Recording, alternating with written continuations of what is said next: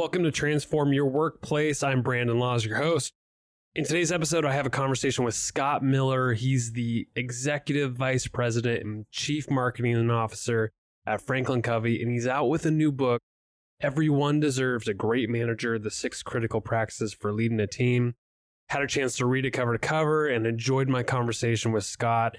I think for managers who make their way from individual contributor to now manager, that period of time where you've always been contributing at an individual level and you make it to that time where you're managing people and you're responsible for people development, you need a book like this.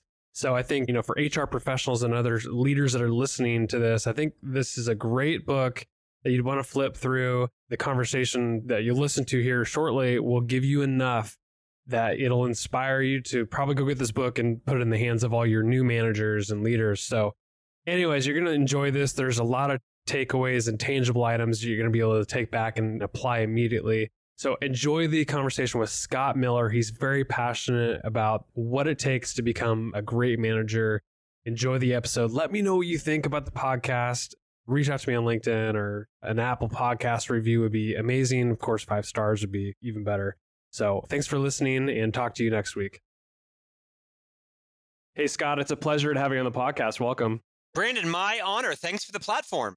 I am so happy to have you. So you wrote a book, Everyone Deserves a Great Manager, The 6 Critical Practices for Leading a Team. You wrote this with Todd Davis, which I've actually had on the podcast before, and Victoria Roos Olson.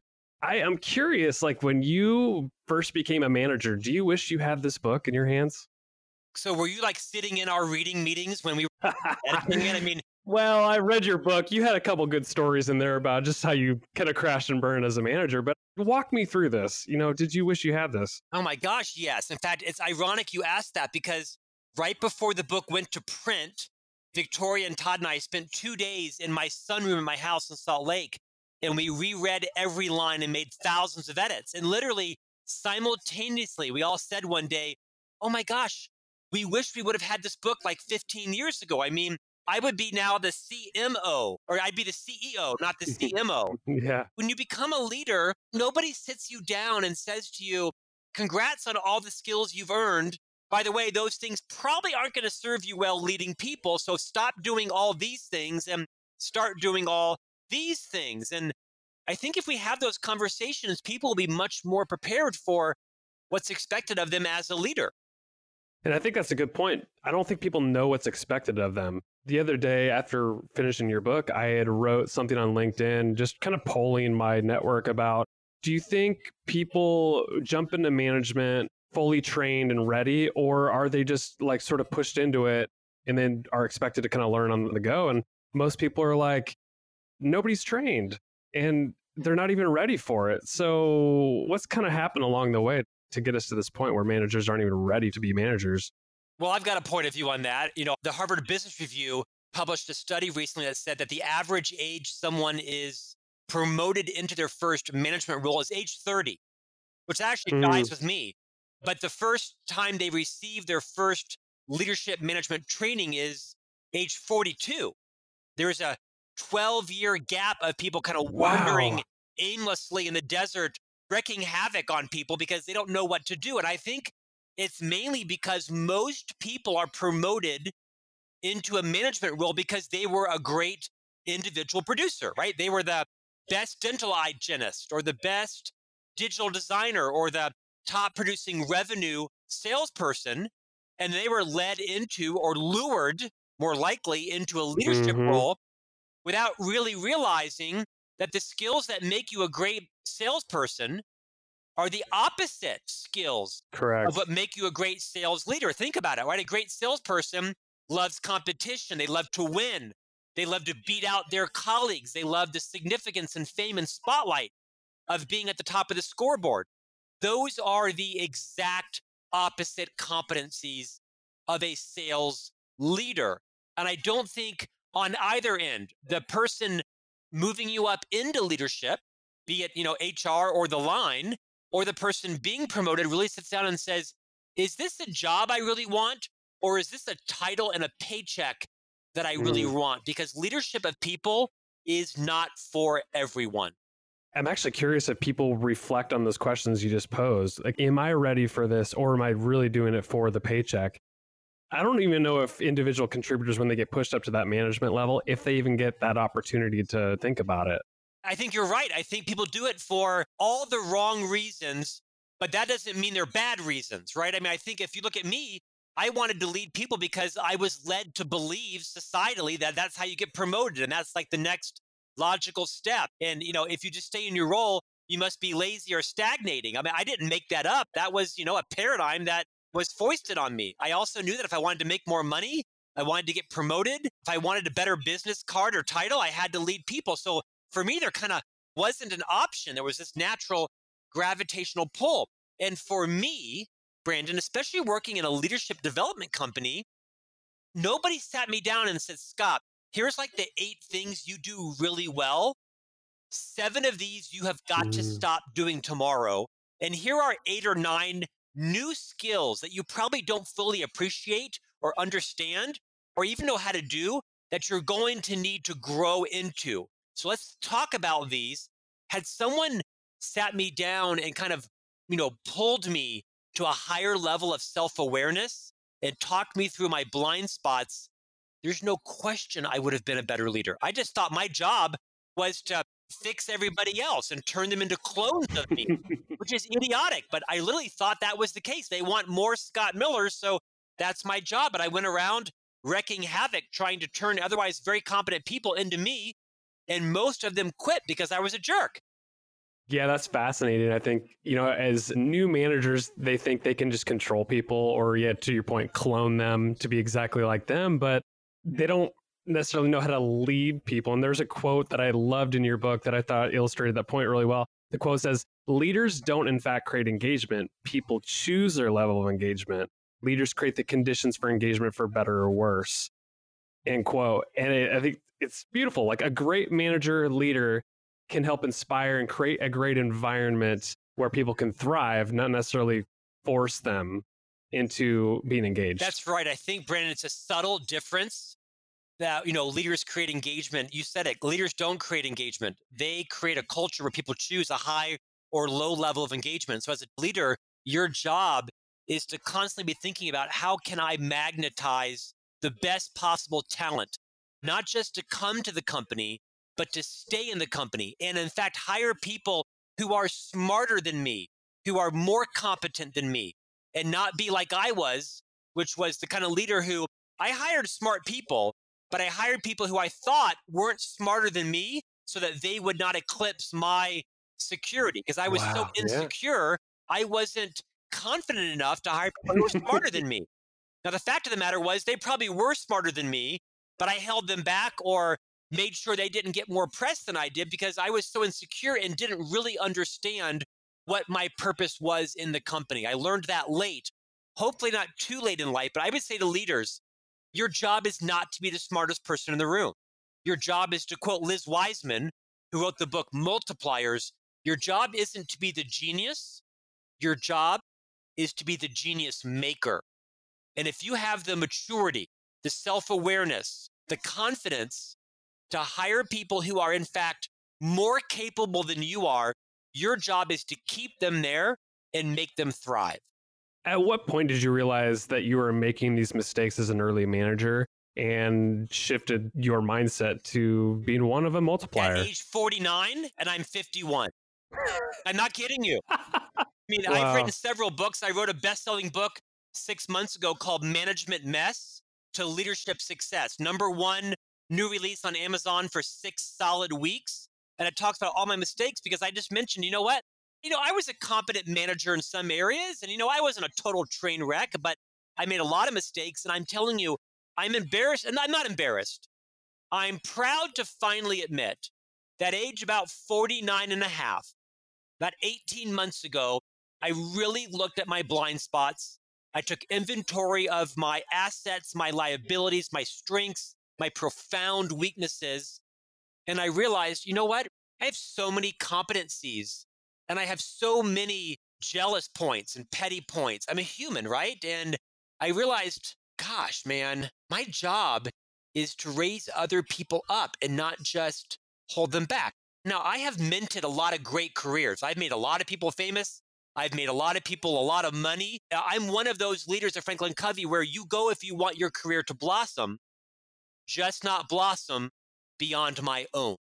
And I say that in all humility because I've learned to realize that I tend to be the kind of leader who's very happy for your success. Don't just try to become more succcial than me. I'm introspective about that in my own personality. And so I that thought maybe you hung up comes because through I was probably. so arrogant. No, I love that you're like basically just sharing some of the management flaws that you have and you're owning up to it. Do you talk about that a lot in your I previous do, book? yeah. And I always talk about it in my keynote speeches is that, we've all got messes, we've all got vulnerabilities, insecurities. We all are trying to manage our own career. I'm not a Pollyanna, right? I'm not such that if you just build it, they'll come. No, you got to manage your career.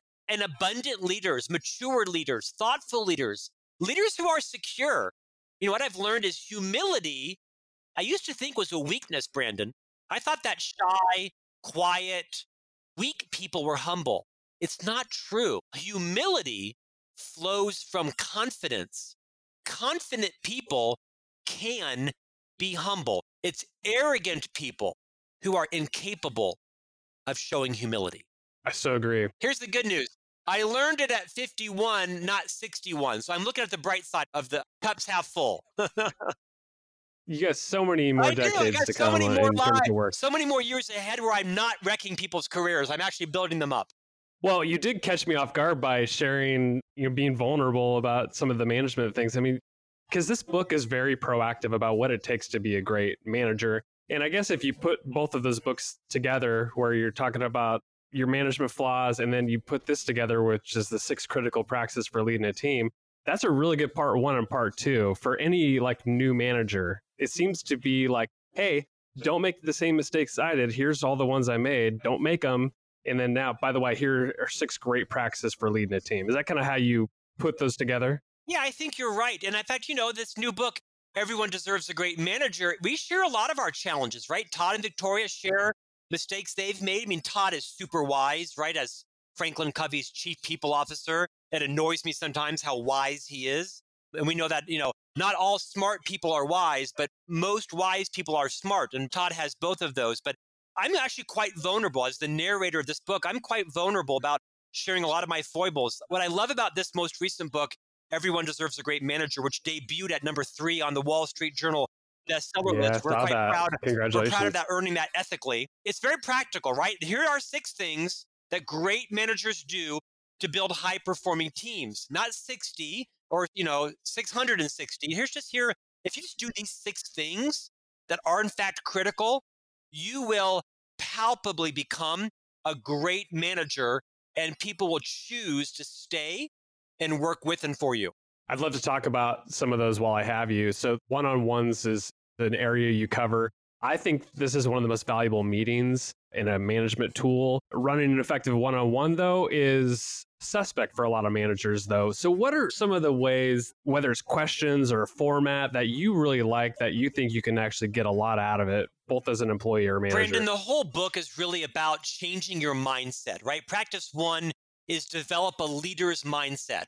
That requires a paradigm shift, requires a change in your belief system that no longer are you responsible for getting results on your own, that now your job is to get results with and through other people. And the same applies to practice 2, holding regular one-on-ones.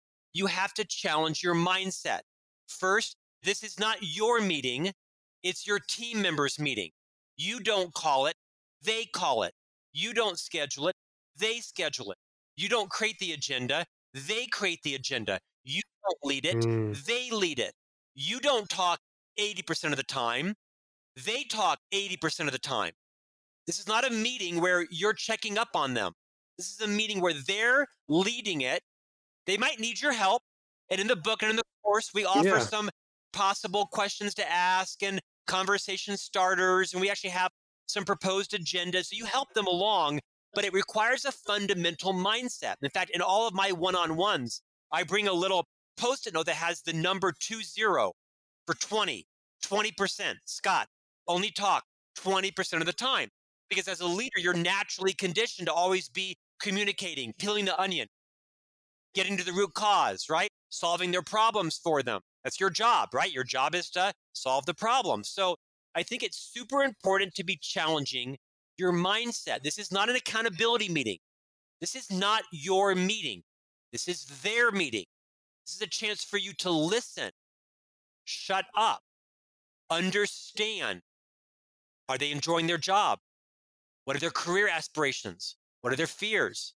What are their struggles? What's it like to work for you? How could you be a better leader? This is that time where you have a chance to create the conditions for them to choose a high or low level of engagement. Are they ready to quit? Are they ready for a promotion? It's a chance for you to understand what's going on in their life. Everybody's got a brother or sister or son that's vaping. Everybody's got a mother-in-law that's moving into dementia. Everybody's got a bill they can't pay. Some people put their last $3 in their gas tank on Thursday morning to get to work, and they're eating popcorn that's free for lunch from the break room because they have no money. And they're going to wake up at 12:01 a.m. because the direct deposit came in on Friday morning, and they're headed to Kroger's to buy some milk and Cheerios for their kid for breakfast because they had no money. That is the real world. And as you get promoted into a manager position and further in your career, we tend to lose track. Everybody's got something going on in their life, and the more you can better understand. I didn't say buy their lunch. I didn't say solve their father-in-law's dementia. But as a leader, people quit their bosses, not their jobs. If people feel like their leader cares about them and loves them, they don't take the call from the LinkedIn recruiter.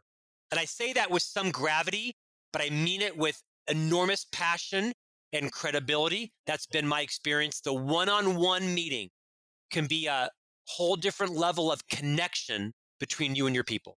And is that built over time? Because I'd imagine Yeah, of some course. managers who are just stepping into it, like, how do you ask those kind of questions? You got to build the relationships. Do you come prepared? You know what? The employee, Brandon, might not be comfortable leading the meeting. So you might lead the first one and kind of coach them along, right? Don't overcommit, don't overschedule, don't cancel them, all those things in the book. But yeah, I mean, don't be naive. Recognize that, you might want to announce, hey, I'd love to have a new kind of meeting with you all. I think it should be a one-on-one meeting. Your meeting, not mine. You take the agenda, you lead it, I listen. Let's strive for one a month.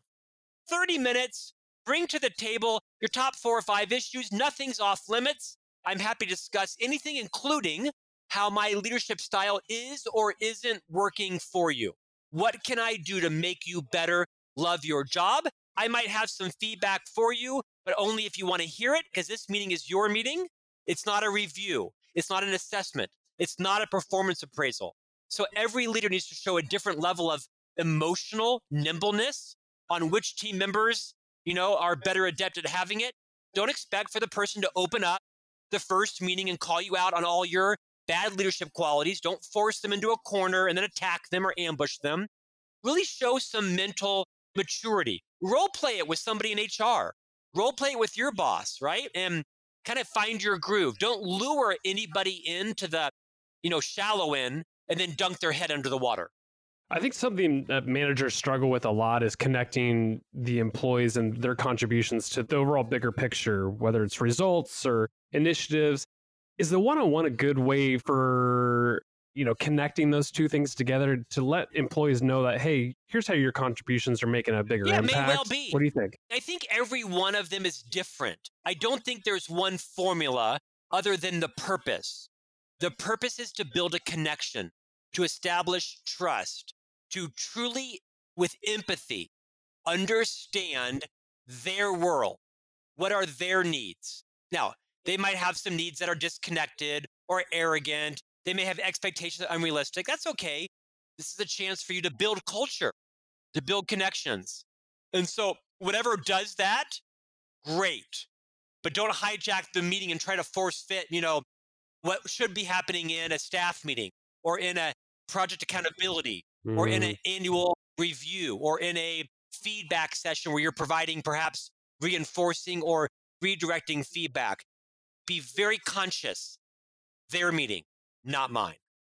Love that. Let's jump over to feedback. You have a great section on feedback. On page 78, you talk about the two extremes of giving feedback. What are those? Well, I'm a big fan of not just providing feedback, but of accepting feedback. I think that too often we lie on one of those continuums, right? Where we're very courageous in our feedback.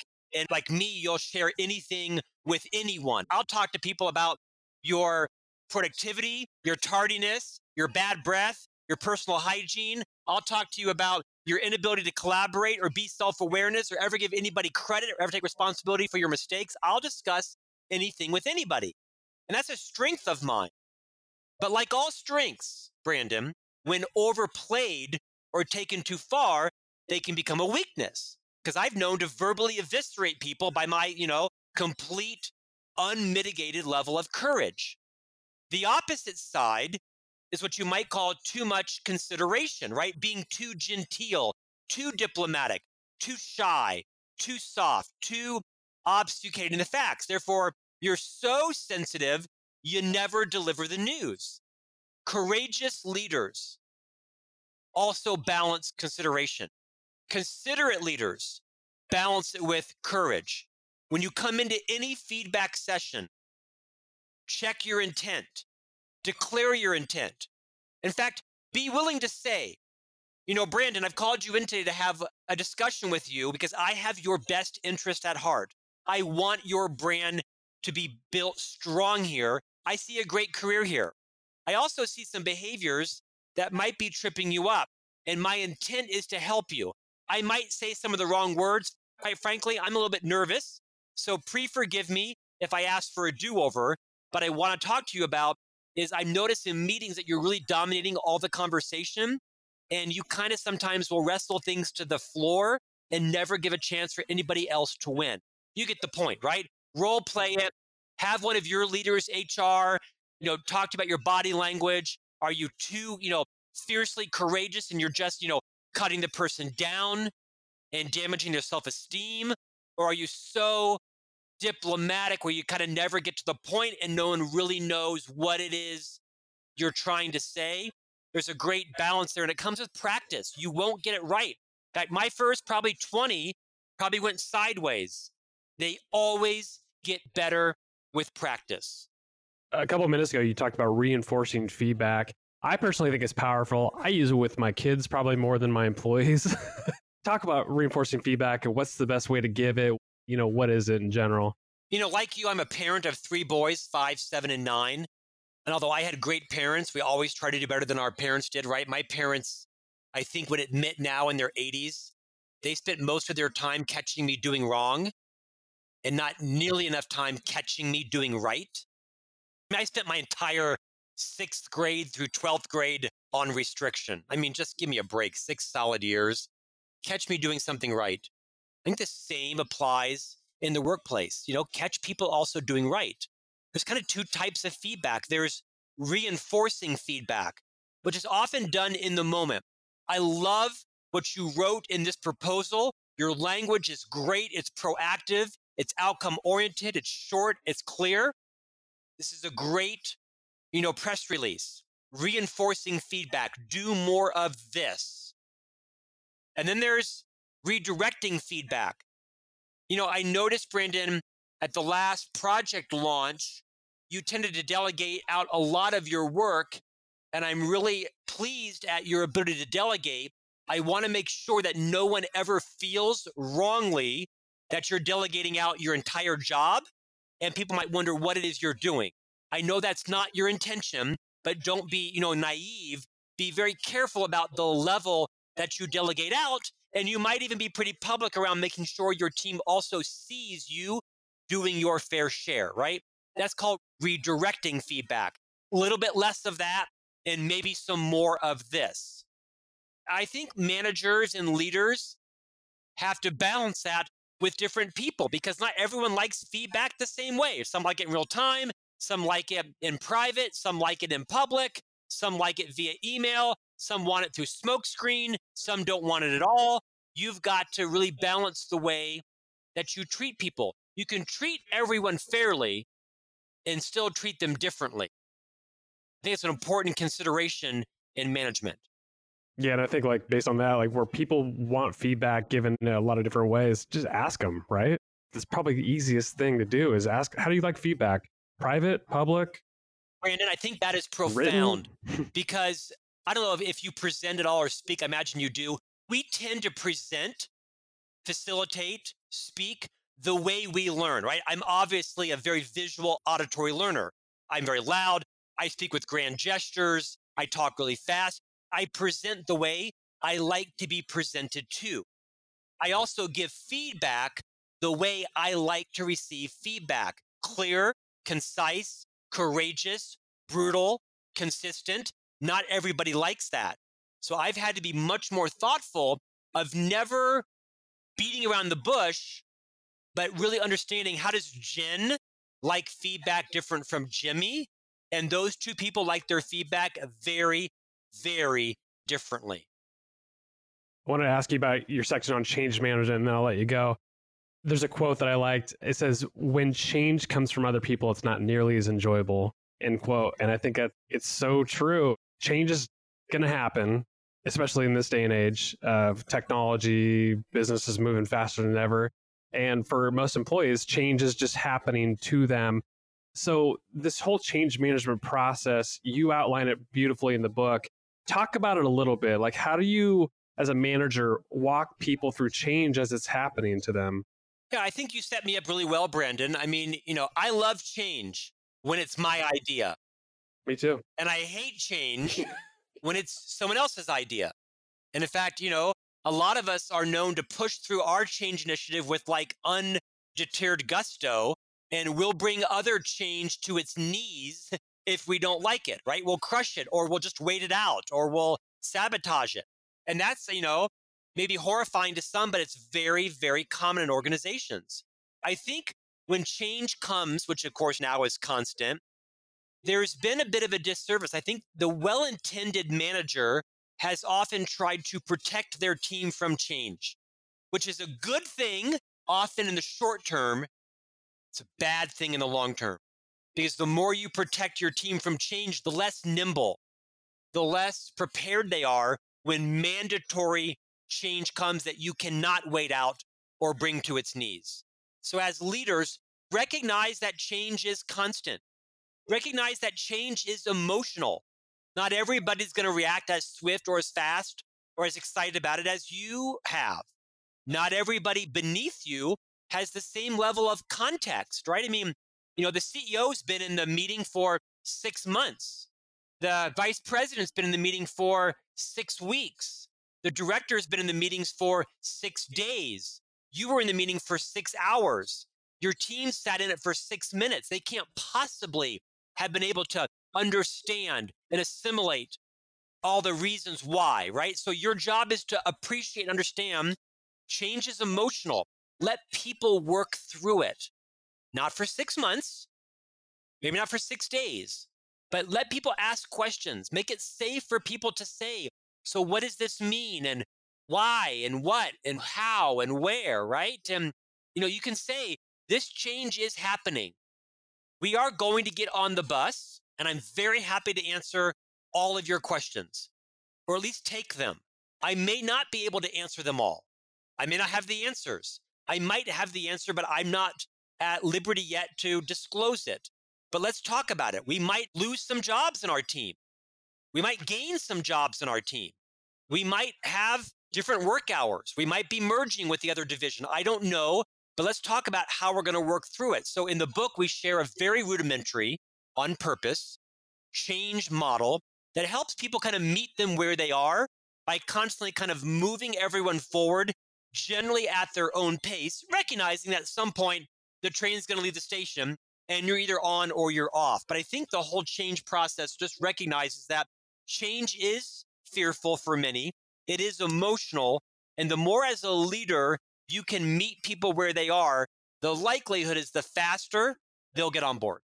Scott, if somebody listens to this podcast, then decides to go pick up your book, how do you recommend they make sure that all the ideas stick with them? Like, what's the best way to read it? Because I read it cover to cover. There's so many forms and questions and graphics. I mean, I think you can read it cover to cover, but How would you intend for people to make sure that these things are sticking with them? Brandon, it's a tough question, right? Everyone's a different kind of reader. Some are audio, right? Some are digital, some are print, some are slow, some are fast. I'm a very slow reader. I'm the I read, about 150 business books a year because I have similar podcasts like yours. I have to read books and put them down after about 15, 20 minutes just to kind of think about, okay, so what does that mean? What are my blind spots? How do I behave differently? What's been my experience? Has my experience been different? So it's hard to answer your question. I think, we've not written War and Peace here. We've not written, Good to Great. This is not meant to be a seminal leadership book. Perhaps it's got some gravity to it. I think it's very practical. I would probably say, you know what? Maybe read it over 6 days. Maybe read it over 6 weeks. Maybe you take a chapter a day, a practice a day, and really assess, how can I implement what I learned in this today?